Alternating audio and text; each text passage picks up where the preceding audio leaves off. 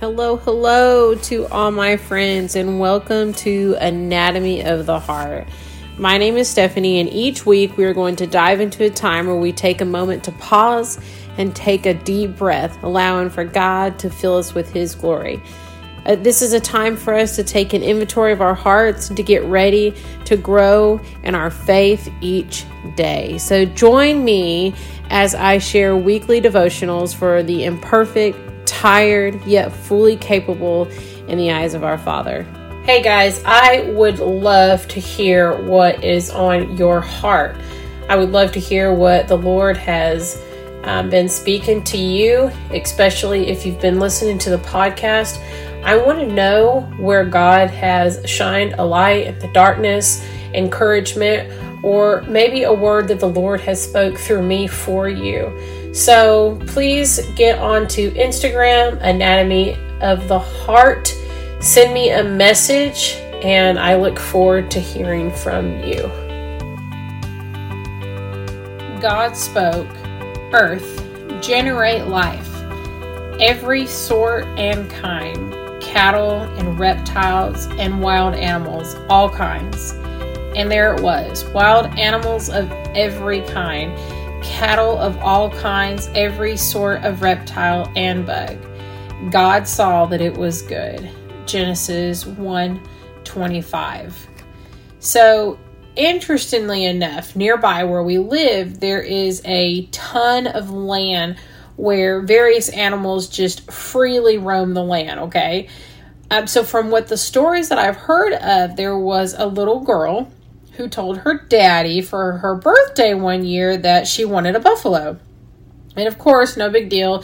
Dad was like, "Sure, okay, honey, let's just get you a buffalo." So I just want to get this straight for 1 second, okay? If Logan or Liam ever ask me for a buffalo for their birthday, I can pretty much guarantee you that it's going to be a stuffed one, okay? But this daddy got her a buffalo. He placed it on some land that he bought. And let me tell you, this guy has a ton of land. I mean a ton of land, surrounded by fences. He's got so much land that I honestly don't even know for sure how far it actually goes. Literally, these animals live in like a savanna. They get to roam, like a place like in the Serengeti of Africa or something. I mean, they have got plenty of room. So on this land, years later, he had buffaloes. He bought her buffaloes. So then he added additional buffaloes, camels, goats, cows, ostriches, longhorns, zebras. Yes, I said zebras. He has 4 of them. I mean, I don't think that many people can say that they pass zebras on a weekly basis while traveling to work. Well, I can. Something about these animals, it fascinates me. It makes me want to stop and just watch them and view them. I like to pull over and view them doing their thing, in their natural habitat. The boys, they love to stop and watch them too. It's like it's a mini zoo in our own backyard. But one animal that I really wish that they had, because I love them and I think that they're just super cool, is the giraffe. I recently was blessed and invited to be able to visit a place where they had a savanna and they had animals just, walking around for viewing. And the one animal that I was happy to get to see, yep, you guessed it, the giraffe. One early morning, the sun had just hardly started to come up, and I took my coffee out there, and I was just walking around, and I was watching them. And I just stopped, and I just, thought for a moment about how cool the giraffe is. I mean, every creature that God creates is amazing, but for some reason, I'm just intrigued by it. There's some really interesting facts about giraffes if you don't already know, and I want to just kind of throw some at you. 1, giraffes are already extinct in at least 7 countries in Africa. 2, Just like human fingerprints, no two giraffes have the same coat pattern. 3, giraffes' feet are about the same size of a dinner plate. 4, their tongues are between 45 and 50 centimeters long. 5, the giraffe is the tallest mammal in the world. Even newborn giraffes are taller than most humans. 6, giraffes spend most of their lives standing up. They even sleep and give birth standing. 7, giraffes only drink once every few days. Even when water is readily available, evidence shows that many giraffes do not drink regularly, and sometimes not even at all. And the last one, 8, they only need 5 to 30 minutes of sleep in a 24-hour period. They often achieve that in a quick nap that may only last a minute or 2 at a time. The reason that they sleep intermittently is because many risks that they face in the wild. Several predators consider a giraffe as a very succulent meal, and it could last for days. And so to protect themselves from predators like a lion, they have to be alert at every moment, even while they're sleeping. But I want to focus on 2 of these facts that I thought was very interesting. One is how the giraffes only drink only a few days and sometimes not even at all. I mean, have you ever been really, really thirsty? I know I have been. I can't help to think about someone who is desperately thirsty. I'm not talking about just a little thirsty. I'm talking about a real desire to have something to satisfy a need, a craving for something that you really, really want and that you long for. Well, I'm going to tell you a story about a bike ride that my husband and my kiddos did a while back. So we decided it would be cool to take this bike ride. And my husband and I don't have any long distance mountain bikes. We've got 2 beach cruisers, that we had when we were out in California. And we had a little pool thing that you could put the kids in and we would pull them. So we decided it would be super cool to go on this bike ride. And we didn't really, pack much. We had a couple of water bottles maybe. And I think we drank those before we even got there. So honestly, we didn't really have anything with us. And we got on the little trail and we said, oh, we're just going to go down just a little bit and then turn back around because we don't want to go too far. We just want to do a small little bike ride.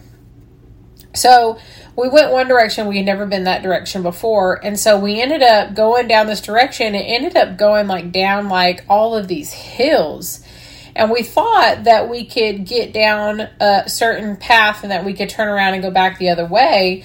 But we couldn't. The only way that we could go back was to turn around and go back the way we came. And it was steep hills. By the time that we had gotten down there, we were well, we might as well just keep going because, I'm not going back up those hills. We said, I don't think my parents' house is this far from here, so we could just bike ride there, and then they could drive us back to our car.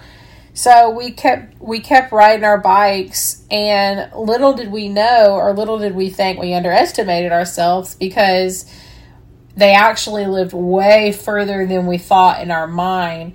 By the time that this little tiny bike ride that we thought was just going to be a little joy ride and then back to the car, it ended up being a 10-mile bike ride, which some of you guys who are avid bike riders might be yeah, okay, no big deal. But for 2 people who are not physically fit and exercise on a regular basis, and they are driving 2 beach cruisers with no water and pulling 2 kids in a carrier, 10 miles is a long bike ride. By the time that we got to my mom and dad's house, we were so literally exhausted. The boys were good because they had a fantastic time. They weren't riding the bikes. They thought it was a blast. But me and Daddy were completely just exhausted. We were so thirsty. We had not had any water other than what we had when we got out of the car. And so we were ready to just drink. And so we did. And luckily we were able to rest.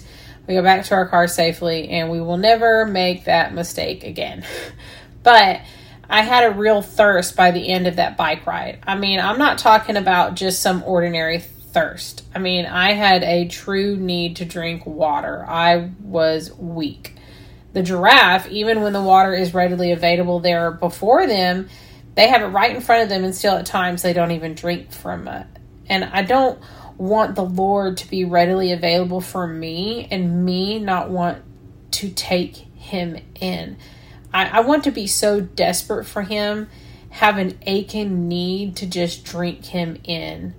In Psalms 42, 1-2, it says, "As the deer longs for streams of water, so I long for you, O God. I thirst for God, the living God. When can I go and stand before him?" I mean, when was the last time that you had a powerful thirst for God? When was the last time that you yearned for God's presence in your life? When was the thirst of God so extreme that you couldn't do anything else but just desire it?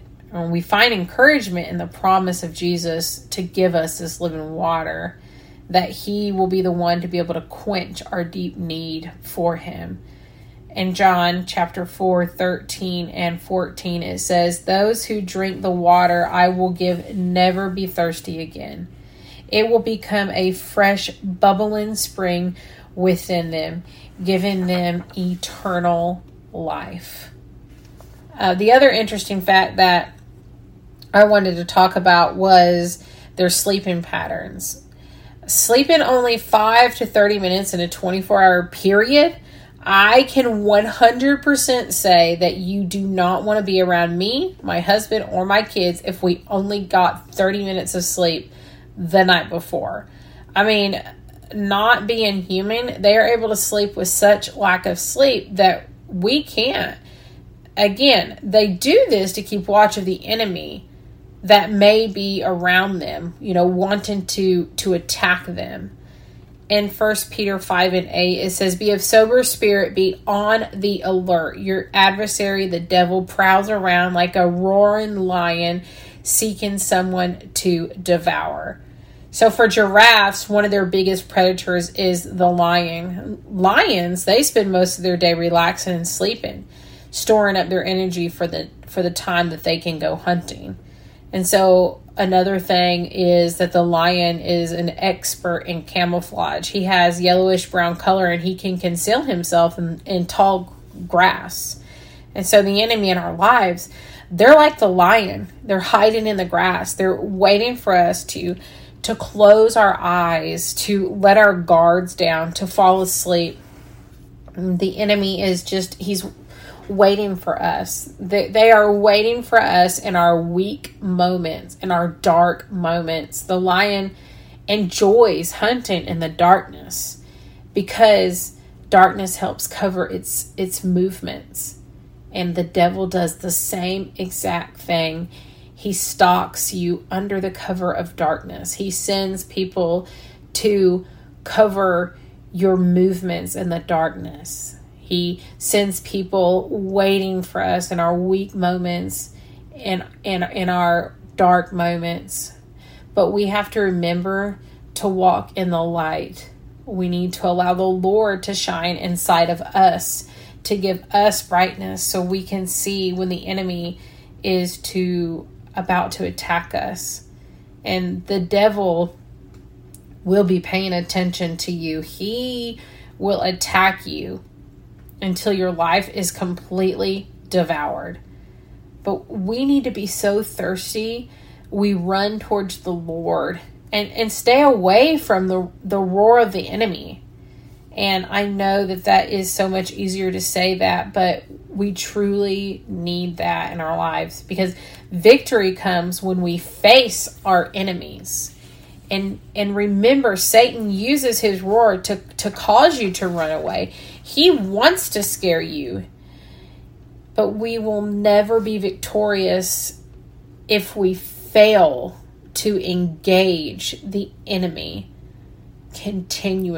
continuously every single day. We need to face them and be victorious. Let us pray. Lord, you are our God and our deliverer. You have delivered us from many troubles in the past. And I know that you will never leave us. Deliver us from our enemies and defend us from those who rise against us. Give them no room to harm us. May our enemies not succeed in their evil plans against our lives. And when our enemies try to run after us and attempt to attack us, may they come face to face with you instead. Lord, may we keep our eyes focused on you because you are our deliverer. We love you. In your name we pray. Amen. Love you guys.